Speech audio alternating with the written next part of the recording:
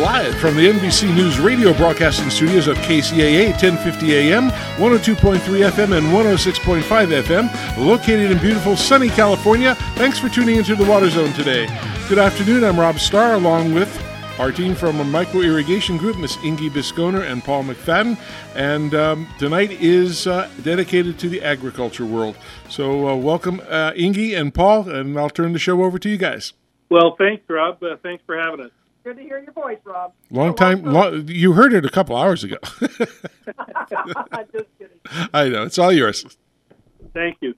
We have a very fun show for y'all tonight. Ag and Environmental Alliances. Our first guest tonight is Stan Bradshaw. Stan, are you with us? Hey, welcome to the Water Zone. You have Paul and Ingy. Stan, thanks for pitch hitting here. We know Laura's tied up, and we appreciate you jumping in and helping educate our listening audience on some of these issues that we've been facing for decades. Happy to be here. So let me introduce you to our listening audience. Stan has spent over 25 years working on collaborative restoration projects in the Blackfoot River Basin in Montana. His work has restored trout streams and made ranch operations more viable, which is important for all of us. As staff attorney for Trout Unlimited in Helena, Montana for over a decade, Stan has pioneered ways to improve irrigation efficiencies, which is also critical, while restoring flows to dewatered streams, developing partnerships with ranchers, state and federal agency staff, and watershed groups. Before joining Trout Unlimited staff, Mr. Bradshaw had been chief legal counsel to Montana's Department of Fish, Wildlife, and Parks. He also has found time for fly fishing in Montana. That's a perfect place to do it, of course, working as a fly fishing guide and publishing books on the art of fly tying and other essentials to the craft of and literature of fly fishing. So welcome to the Water Zone, Stan. Thanks for having me. So we'd just like to get a little bit of background. Obviously, Trout Unlimited is a big contributor to the Western Ag and Conservation Coalition groups, for example, like the California Cattle Growers Association, California Farm Bureau, the California Ag Irrigation Association, the Environmental Defense Fund, the Family Farm Alliance, the Irrigation Association, Kennedy and Co., Montana Stock Growers, the Nature Conservancy, Public Land Council, Trout Unlimited, of course, last but not least. That's a pretty diverse group, and so as that kind of as our introduction, tell us a little bit about your background and how you ended up with this coalition as a contributing or a partner in this coalition, the Conservation Coalition. Sure. So for at least a few decades now, Trout Unlimited has recognized that its quest to improve trout fisheries ultimately had to look beyond the thread of the stream that was involved and look to the watershed level. And once you do that, once you raise your gaze above that stream itself, you have to begin to deal with the fact that there are other communities dependent upon that water source and that watershed, as are the trout. And so over a fairly lengthy period of time now, Trout Unlimited has been developing an ethic that recognizes that if we're going to sustain our fisheries, we're going to have to also sustain working landscapes and the people that depend upon those landscapes. And so, frankly, when the coalition started to form, it seemed like a natural evolution to work at the intersection of agriculture and healthy rivers. So, Stan, this is Ingy Bisconer. Welcome to the show. In your introduction, you were saying that the rehabilitation of these trout streams helped make ranches more viable as well. Could you tell us a little bit about that intersection of how a dewatered stream, when it becomes viable again, also helps the ranchers? Yeah, and it basically I'm going to sort of fall back on some of my experience in the Blackfoot watershed. And what we found there was that in many instances where a stream was not generating the water to keep the fish in, as we're all from the West here, we deal with Western water rights. But beyond the simple fact of diverting water from streams and irrigating crops, what we began to appreciate was that typically there were a variety of other sorts of impairments to a stream that was not allowing it to sort of meet all of those needs that it meets. And a lot of times those were based on past human practices, if you will, that once we began to address those, we found that we were not only producing a healthier stream from a fishery standpoint, but we were actually creating a situation in which there was more water available for our agricultural partners. And so over time, what we've come to appreciate is that typically it's not a speedy process because it takes a long time for people to get comfortable with that idea, but that typically once we began to sit down and work on what the needs of the ranchers and irrigators are and the needs of the fisheries, we found that there's very often a lot of common ground, and it's not inevitably all common ground, but we've learned to sort of it's what one of my irrigator partners calls the 80-20 rule. Of 100% of issues we might talk about, if we agree on 80, let's work on those and we'll set the other 20 aside. Yeah, I can imagine that was a real challenge because you would think that initially they were in conflict with one another. They're really fighting over the same resource. How did you get to that point where you could get them to the table and find the common ground? Well, part of it was sort of learning to shut up and listen to the other side, if you will. And that is not, I think, sort of culturally part of our nature. But as a practical matter, in where I've worked, typically the people that are there are as wedded to the values of that land, even if it's not a fisheries value, as I might be to that fishery. And once we're able to sort our way through, sort of more, I guess, mundane political kinds of issues and just talk about sort of what each other's perceptions are of that resource. And again, it doesn't happen in one meeting. With some people it takes months to years, and hopefully not decades, but in a few instances decades, to get to that conversation. But it's just a matter, it takes a lot of patience on both sides. I bet. Just curious, from obviously from an area like Montana, completely different from, maybe it's not. Maybe the conversations are similar on the national level with some of the other members of the coalition. Any thoughts on that? Well, I have to give you the caveat that I haven't been actively involved in the coalition activities per se, but I look at a number of the groups there and I recognize a lot of them, and I'm pretty sure I know some of the people in them, and most of the people in those groups I think have come from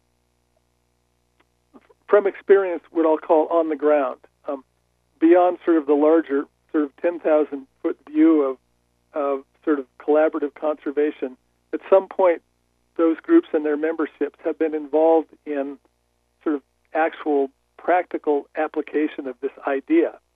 And so I think, at least in my experience, when I've talked with people from places other than my little piece of Montana, in other states about this, when we start conversing about the issues that we confront and how we deal with them, we find that there's a tremendous amount of overlap and a tremendous sort of duplication of experience when we begin to have those conversations. Interesting. You talked a little bit about a project that you had worked on earlier. Tell us a little bit more about some of the projects that you've been involved with in Montana and the benefits. We talked about kind of the crossover between the goals of the Trout Unlimited and some of the ranchers and so forth. But maybe on a larger scale in Montana, if you could share a few kind of anecdotal stories with our sure, our some vignettes, so to speak. I think that would be of interest. Sure. I'll give you one of the early ones that I worked on that's still one of the more compelling ones that I've worked on. It involved an elderly couple that had ranched on a ranch in the Blackfoot Valley for about 40 years, and they irrigated a piece of ground off of a river called the North Fork of the Blackfoot River, which happens to be one of the key bull trout streams in the Blackfoot Valley. And bull trout, as you may know, are on the endangered species list as a threatened species. So these folks had irrigated it for a long time. Their irrigation ditch pulled, especially late in the season, a lot of water off the Blackfoot to the extent that it could actually affect the ability of these fish to move up and down the river. And when we approached them, they were doing sort of classic old-time flood irrigation. They had this great big ditch that took a lot of water. Every year they'd have to spend a week or more cleaning the ditch of cottonwood limbs and all sorts of debris that would get in the creek. But they've been doing it for 40 years. And so we were concerned about trying to get a little more water in the stream late in the season. And so we went to them with the idea that we would change their point of diversion from this ditch that water had to run 1.5 miles to get to their ground, which happened to be right next to the river, to a pump and pipeline and pivot system that they could not have to deal with that ditch anymore. And so we put that in 2005, and we entered into what we call a water lease with them that basically instead of having to divert 20 cubic feet per second, they could get by with 2 cubic feet per second. And Wow. The rest of it stayed in the river. They got better production off of their acreage than they got with the flood irrigation. They didn't have to clean this ditch. And these are folks that were in their 80s. Okay, so spending a week cleaning the ditch was a big deal for them. And so at the back end of it all, we got a good chunk of water in this river at a time when we needed it. They got a system that was much more user-friendly for them. And at the back end, that was, I first talked to them back in 2001, and the man of the two has since died, but the wife and I have become lifelong friends over the course of this relationship. Because once you do one of these agreements, you're attached at the hip for the life of it, and so you have to figure out fairly quickly how you're going to relate to each other over the long haul. But that's sort of the classic kind of benefit that if we can find that deal, that's a deal that we would chase. Wow, what an amazing story! And for kudos to you and to the couple in their 80s that are willing to make that change at that stage of life. That's what a wonderful story. Thank you. And once again, we hear that adopting new technology becomes a win-win. They use less water, they got more production, and we got some water for the stream. So yep. And probably less nutrients in the process.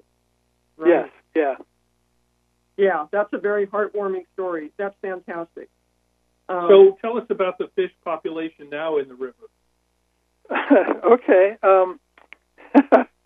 I'll try to do this in short form because I can talk about it for hours, and I know I don't have an hour. So, basically, it's a stream that had, as I mentioned earlier, typically if we have a flow problem, we probably have some other problems, and so this was sort of a two-pronged problem. The first was that there's a stretch of the river that naturally loses water, and with irrigation on top of it, it could dry up at times. The second piece was that when it had water, bull trout go up high in the stream to spawn, and then they come back out in the fall after they've spawned, and they run out of the river. Well, this particular stretch of river had 5 fairly big diversions on it, and none of those diversions were screened. And so every season when they'd come down, a whole bunch of them, typically these diversions would be in the outside bend of a river, and as the fish would come down, that's the path of least resistance. They'd end up in the ditch. And in 1995, they found that the highest population of bull trout in the Blackfoot watershed were in these 5 ditches on this particular stream. And so that was one piece of it. Then the second piece was, so first was to screen those ditches. That got done. And then we've done a number of, in addition to the story I just told you, a number of other water-related things to keep a little more water in that stream. Back when they first did a population survey on those fish, they count spawning beds, what they call reds, when they sort of try to figure out population of bull trout. When they first started doing those counts in 1989, I think there was something on the order of about 10 spawning beds up in the upper reaches of this river.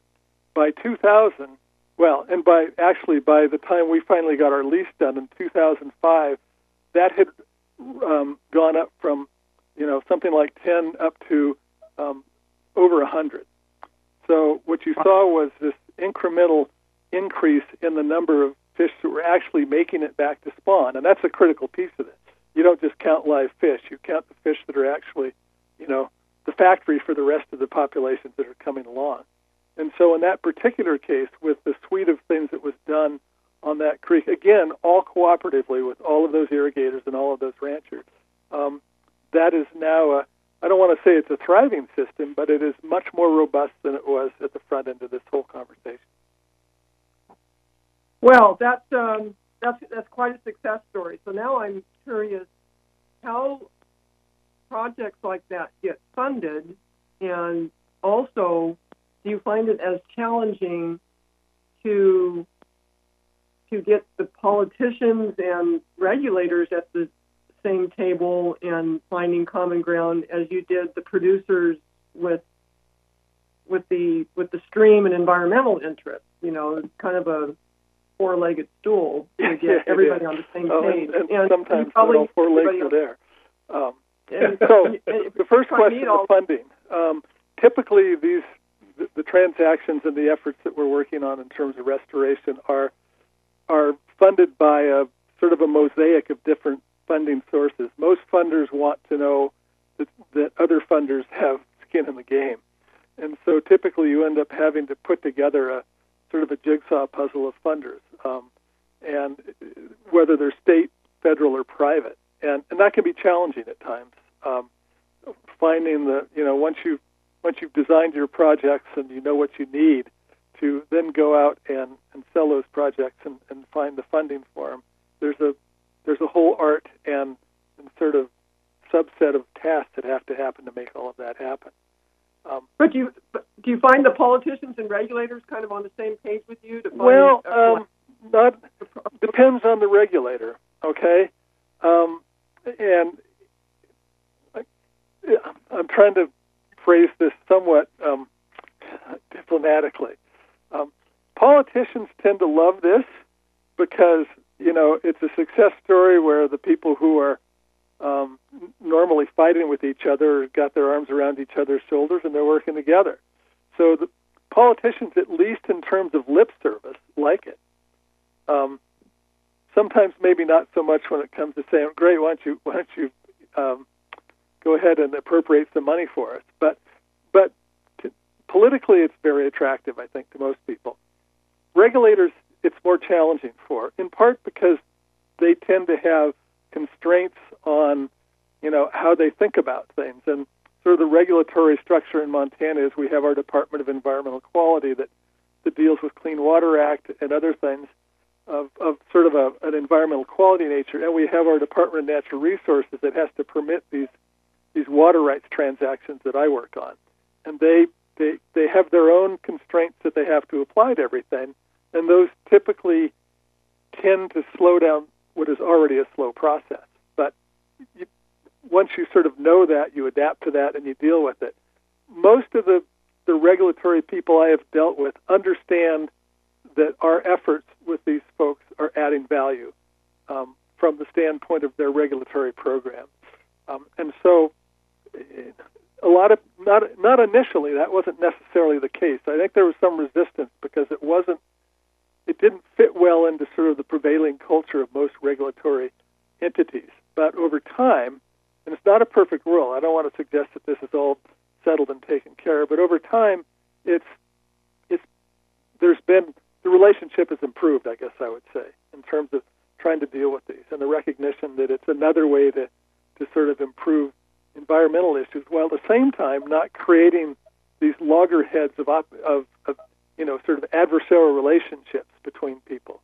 A lot of our sort of collaborative partners in the Blackfoot now are, I think, much more accepting of the idea that there are elements of environmental quality that were not part of their upbringing or their long-held family culture, that they now are sensitive to and willing to think about and work on and improve on. Well, that's just great. Excellent. So there's lessons for us here in California as well. I know Trout Unlimited is very active here as well. As an outdoorsman and a fly fisherman myself, and a member of Trout Unlimited, I applaud your efforts. So, any closing thoughts before we, in the few minutes we have left, Stan? I guess only to say that I tend to work at the 4-foot level instead of the 10,000-foot level.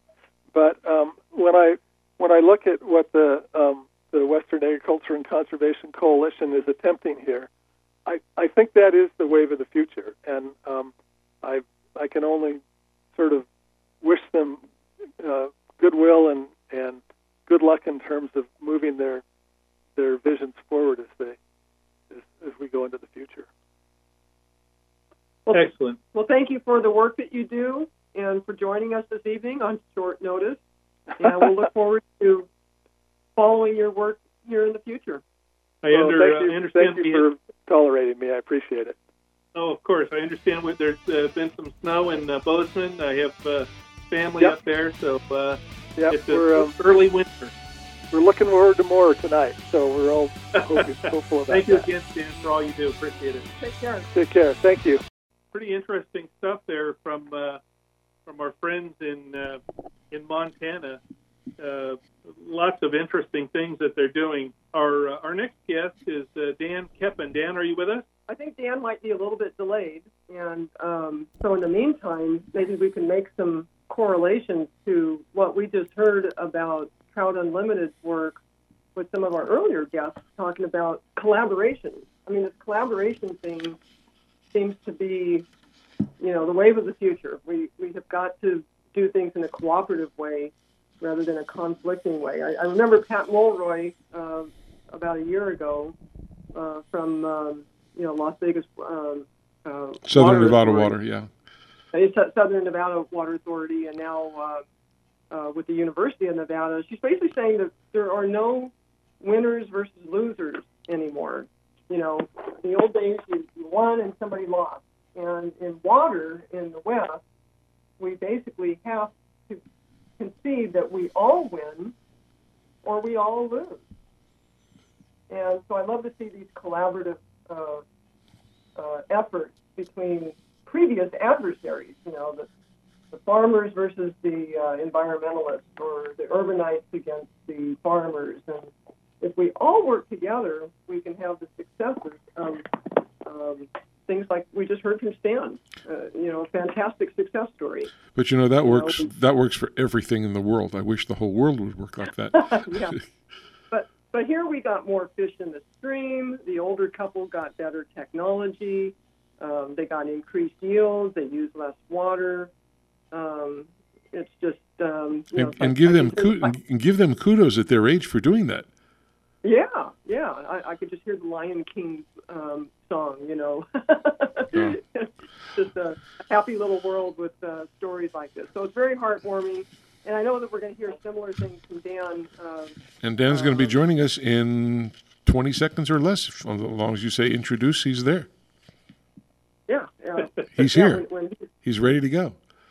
Excellent. He's ready to go. He's Hi, ready Dan, to go. how are you? Dan, are you there? Yes, hello. Hi, Dan. Long time no see. Hi, guys. I just want you to know I was ready to go a few minutes ago, and I was told to call back like in 5-10 minutes. So sorry about the misunderstanding. No problem. We were just having fun connecting all the dots. So good to hear you. Well, I listened to you guys. This is the first portion of the show. Sounded really good.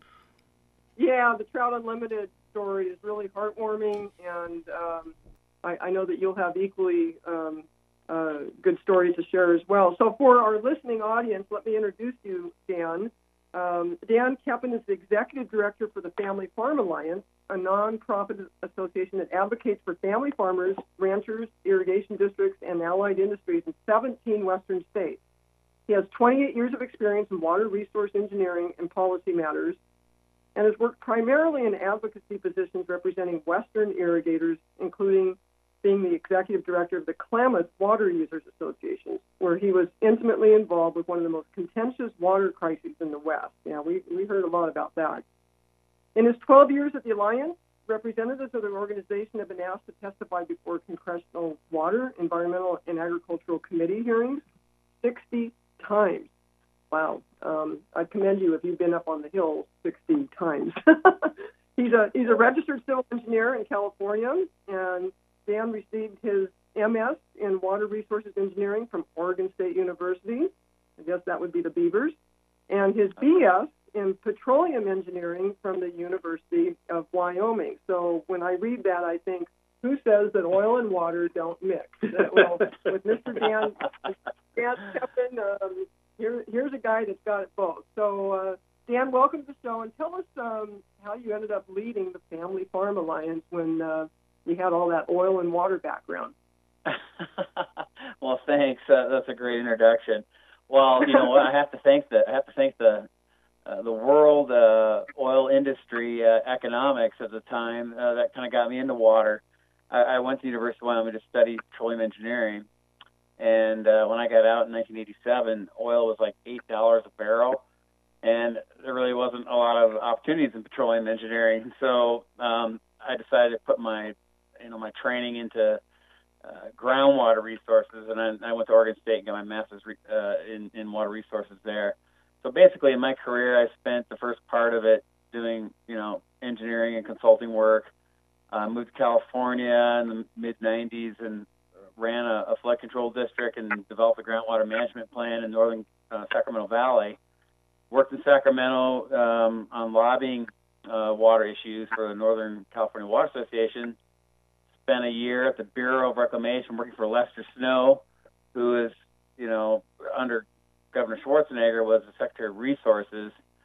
And while I was there, is when the water got shut off for the Klamath Irrigation Project farmers in Oregon and California in 2001. And in the course of my interactions with those irrigators while I was at Reclamation, an opportunity presented itself, and I moved to Klamath and ran the Water Users Association for 4 years, which was pretty grueling.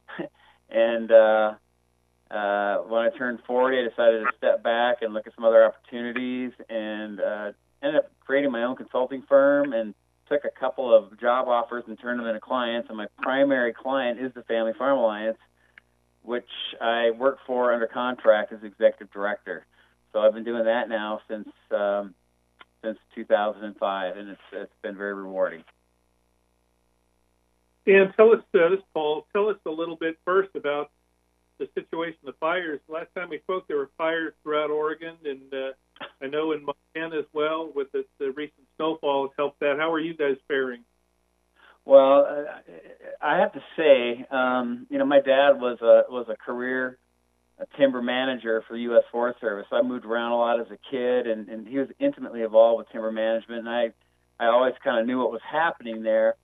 And what we've seen in the West in the last several decades, I think, is just some policy changes, some priority changes, where forests, in my view, aren't being managed for forest health. We're reactionary managing to deal with fires. And every summer it seems like it's getting worse and worse. And I would say this year was the worst I've seen. We had probably almost a month of smoke here in the Klamath Basin resulting from wildfires around Oregon. At times the visibility was maybe 100 yards. But in the last week, we had a cold front that came in. We got some rain. Actually, there's 10 inches of snow at Crater Lake.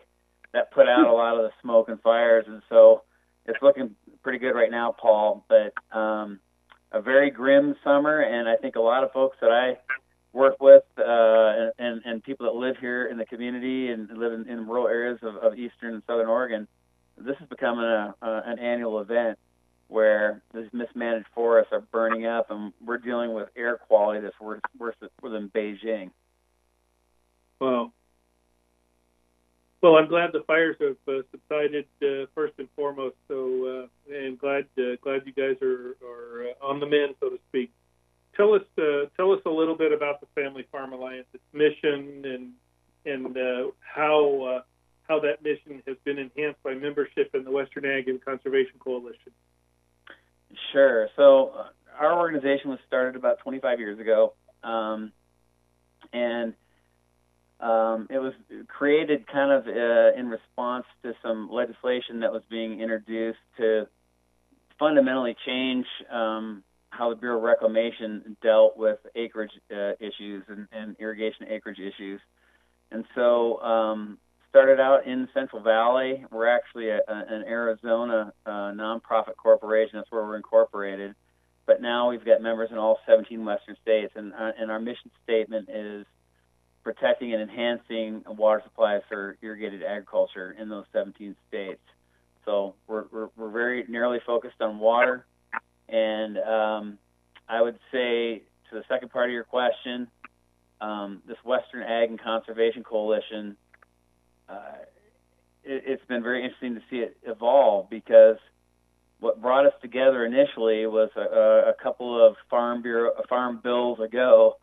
I think there's a real interest in trying to take some of these conservation title programs of the Farm Bill, such as EQIP, the Environmental Quality Incentives Program, which is really geared towards individual farmers, and trying to expand that to sort of a regional level. So like irrigation districts and watershed groups and coalitions could use that same sort of water quality, water quantity improvement mantra, but apply it to a larger level where you could get bigger bang for the buck. And that's kind of how our groups got together. It was Laura Zemer and Trout Unlimited, Family Farm Alliance, a couple of other parties that got together and said, let's see if we can reach some common ground and advocate for some programs that provide environmental benefits through water savings and water quality improvements. But for the farmers and ranchers that are involved, it gives them some incentives to do some good things for the environment, and it provides an extra cash flow stream to back up, other traditional revenues that are coming in. And it was interesting. The groups that were involved initially, it was Trout, it was Nature Conservancy, Family Farm Alliance, California Farm Bureau Federation, Wyoming Stockman. I mean, groups that in the past had at times had almost been involved in litigation on the other side of the fence, so to speak. But what we agreed to do was agree on focusing on those sorts of programs that we knew could benefit farmers and ranchers and could help the environment. And this initially really kind of started in the Colorado River Basin, but now it's kind of expanded throughout the West. But there was a recognition, I think, by the conservation groups that the best opportunities to do really good things for the environment really occur on private lands owned by ranchers and farmers. And if we continue this, approach that some environmental groups take, which is let's just put the squeeze to these guys and put them out of business, and then that land and that water can go to other purposes. These environmental groups that we were working with said, hey, that's not going to work, because if the farmers don't have young family members coming in to take over, or they lose a revenue source, they're going to sell to developers. And land that could otherwise be used for ranching and for conservation purposes is going to turn into condos for ski areas, that sort of thing. And so that's kind of what brought us all together. And long answer to your initial second part of your question, but I would just say working with the conservation groups on that narrowly focused sort of a mission statement 10 years ago has now expanded into a relationship where we're tackling much more controversial things that I would have never imagined that we'd be working together with the conservation community. So it's been very encouraging. And, working with conservation groups, maybe it strays a little bit from our mission statement, but ultimately these sorts of partnerships help farmers and ranchers stay in business, and that's very consistent with our mission statement.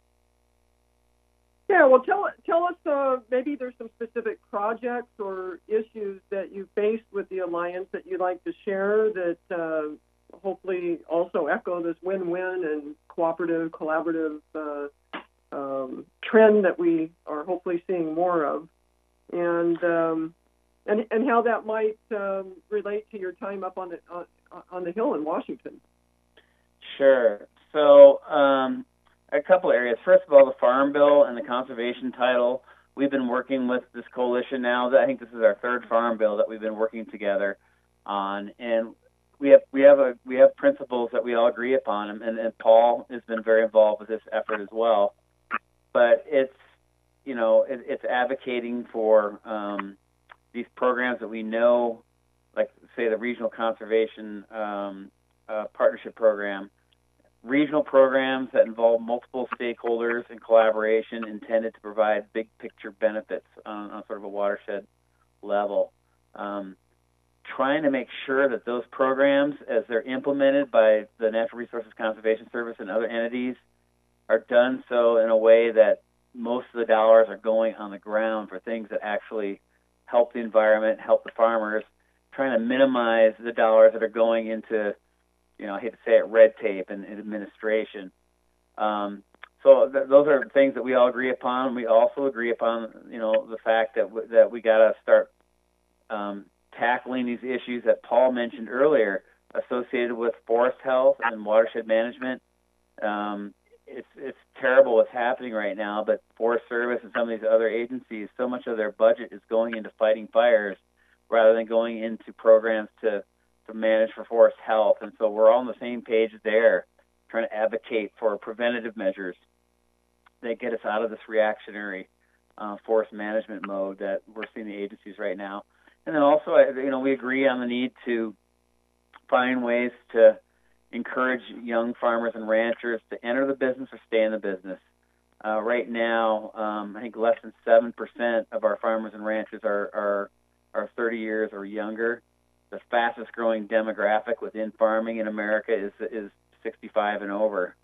So I think people are realizing at a time when we need to feed the world more than ever, we're losing the people that can do that, and so we got to find ways to keep those people in business. So those are some of the encouraging things that we're working on with those groups. I think I see opportunities with these groups to help us with messaging. Agriculture in general, we've had a hard time kind of getting our message out. I feel like, especially within urban areas, if we can get conservation groups to start kind of echoing what we're saying, so we have a message in unison about the importance of agriculture to feed the world, to clothe the world, but also to do it in a way that protects these open space values and environmental values. It's very helpful to have those people on your side. So those are sort of the some of the things we're working on with those groups. Family Farm Alliance, on our own initiative, we're really trying to find ways to cut through the regulatory red tape and take dollars that are out there and put them on the ground and get projects done that improve our infrastructure, improve the environment, and stay away from funding litigation and permitting processes. So we're always looking for ways to streamline the regulatory process. Our messaging is a big part of what we do. I love our relationship that we have with California Ag Irrigation Association, Toro Irrigation Association, because demand management and finding ways to more efficiently use water is so critically important. That's important, but also we got to expand the supply pie, and looking for ways to enhance, water supply is also important. There's a suite of tools that have to be done, and you can't just rely on demand management. You can't just rely on supply enhancement. It has to be both those things. So I feel like we've made some real progress in the last 10 years on really elevating the importance of developing new supplies and new infrastructure. So yeah, kind of a common theme that we hear too is the solution is all of the above. We have to work on all fronts. But we hear in the news that a lot of government programs are being defunded with the current administration. So it's a little scary to think of the farm bill and what you're all the good things you were just talking about that you're trying to accomplish with the farm bill. Are you hopeful that that we'll still get some funding on that sort of thing here in the future? Well, I mean, the reality is, especially with the kind of the makeup of Congress right now, it's not going to be the good old days where you just have a huge slush fund out there to fund all these things. The pork is a thing of the past, at least presently. So the things that we're advocating for, you got to recognize that is a reality. That there's going to be overall funding cuts, but there are other ways to make dollars stretch further. So if you could streamline a permitting process, say, for a new storage project that might take 20 years under the current permitting regime, and laws and administrative rules can be taken that knock that down to 3 or 4 years, you're right there. You're saving millions of dollars. So there's ways to make these programs, I think, more efficient, get to where we want without having those dollars that used to be there in the past. That's kind of the approach that we're taking right now. Dan, I'd like to follow up on an earlier comment that you made about the mismanagement of our forests. Obviously, these fires are terrible. In Montana, for example, they just I was told that they had over 1 million acres that burned. It affects people, it affects animals, it affects the environment, the rivers and streams, the fish. What are 3 things that you could share with our listening audience, in your opinion, that would help proactively address these situations rather than the way that we're doing it today?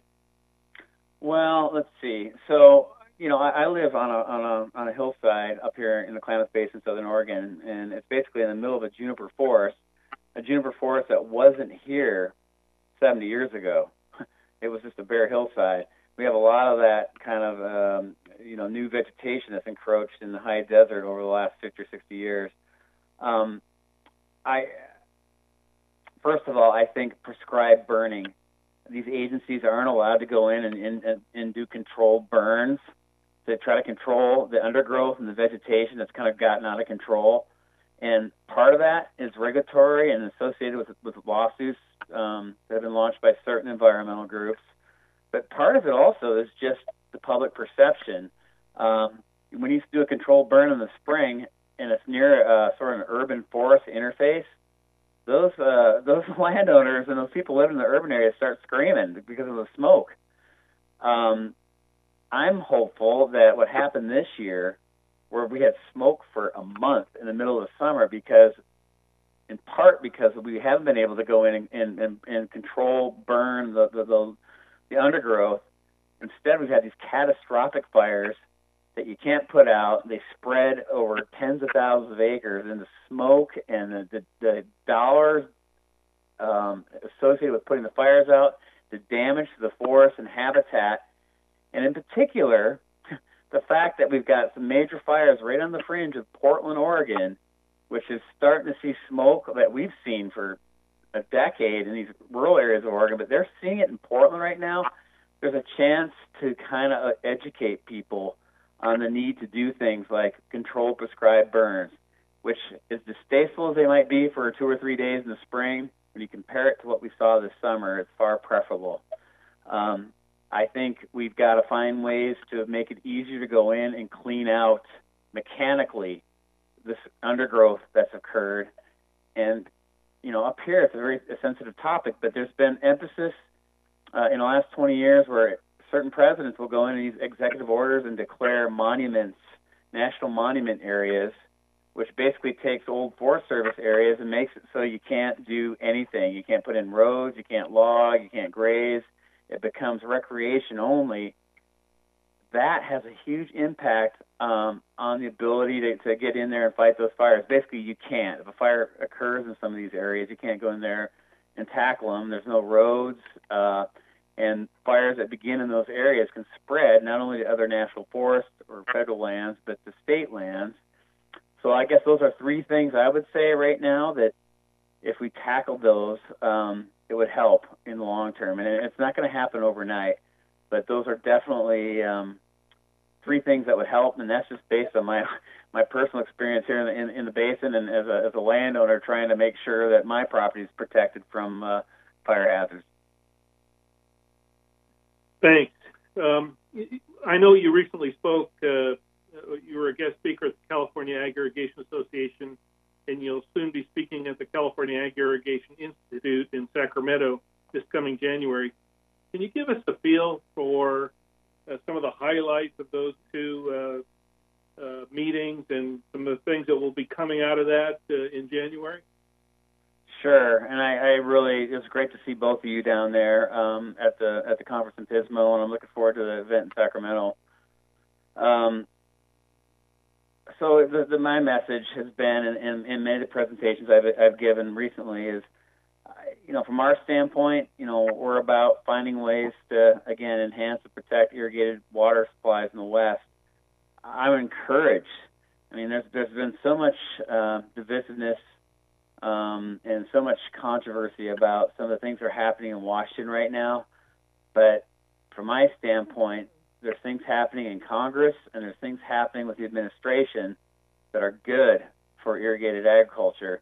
And personally, I think good for the environment, because there's a concerted effort in Congress and within the administration to move away and try to discourage litigation and confrontation associated with implementing some of these federal laws like the Endangered Species Act and the Clean Water Act.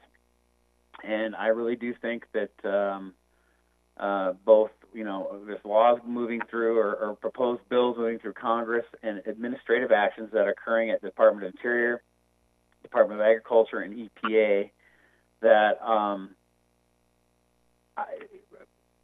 for the first time in 8 years, I feel like the regulated community, and in particular agriculture, were being listened to. And you don't hear very much about that in the national news, but I am encouraged by things that are happening with the administration and in Congress. And I think here in another year or two, there's going to be some things that are going to be in law or administrative policies that have been signed off by secretaries that will improve things for farmers and ranchers in the Western United States. And so that's kind of what I've been talking about. Is I know there's a lot of doom and gloom out there. I think there's actually some good things happening in Washington, D.C. that you don't hear about in the mainstream media necessarily, and that's what I'd like to report on here in recent weeks and probably for the next couple months. Yeah, well, we look forward to your remarks in Sacramento, and for our listening audience, and that's the California Irrigation Institute. That conference is scheduled for January 29th and 30th in Sacramento at the Hilton Arden West. So just a few months away, and it's a great forum. 200 or 300 people attend, and ag, urban, and environmental interests are discussed. It's in its 56th year, so mark your calendars, folks. If you're interested in water issues, if you're a water wonk or water geek or just a regular Joe Q citizen, it's a great conference, and Dan will be speaking there. And I would imagine that other topics will be kind of hot there in a few months, Dan, such as the water fix. And I don't know, you have any comments on what we've heard this week? There's been some big news. Yeah, well, it's going to be interesting to see. The water fix is it's in the news everywhere, and I know there's a lot of folks down, your listening audience right now, that would be, hugely impacted by whether or not the water fix goes forward. But right now, the farming community, the dollars that are involved hits them much harder than it does, urban water users. They're looking at having to sort of almost like double what they're paying for water right now, which is going to be several $100s per acre foot. And I'm not saying all the ag parties have the same mindset on this, but what's been in the news is what Westland's Water District just decided on here a few days ago, and I think from their standpoint, they're not sure that there's regulatory assurances that they're going to be able to really benefit from the water that would be developed and through these new two twin tunnels and the multiple diversions there. It's cost, and I think they want some assurances that they're actually going to be able to access that water, and they've got every reason to have doubts, I think, because of what's happened over the last 15 or 20 years with Bay Delta water management and the sort of regulatory drought that they have to face every year.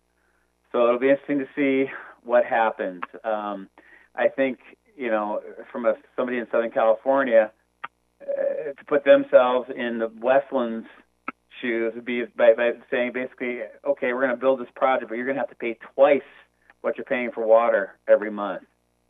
Of course, they would be shocked probably, but that's what the irrigators on the west side of the valley are facing right now. So we'll just have to see how this all plays out. Lots of politics, and I'm sure there's a lot of things going on behind the scenes, but that will definitely be a topic of interest, I think, when we have the conference in Sacramento, Iggy. Dan, in our minute or so we have left, any closing thoughts or comments that you'd like to make? Well, thanks for the opportunity to be on your show. And again, it was great to see both of you here recently, and I'm looking forward to seeing you again in Sacramento. I think the old days of drawing lines in the sand and fighting your adversaries, I'm not sure that's the wave of the future. At certain times, you got to do that. But hopefully, the discussion here today about our coalition that we have, the Western Ag and Conservation Coalition, shows you that there's new ways of doing business, and it's all a matter of finding people that want to do the right thing and finding that common ground, and then also just trying to stay engaged. We got to try to be involved across the board. And I love the saying that my boss Pat O'Toole always says, if you're not at the table, you're going to end up on the menu. Oh, that's well, a great with one. that great quote, we'll end it. Thank you for your efforts, Dan. I appreciate you being a guest of the Water Zone. We'll see you in All right, Sacramento. thank you for this opportunity. Good night. Rob? Well, thanks for joining us, and we can go from the interstate to your plate with some roadkill. But anyway, we appreciate the show, and it was great, and we'll see everybody next week. And remember, the most important thing to think about is something blue called water. Good evening, everybody. Have a great day.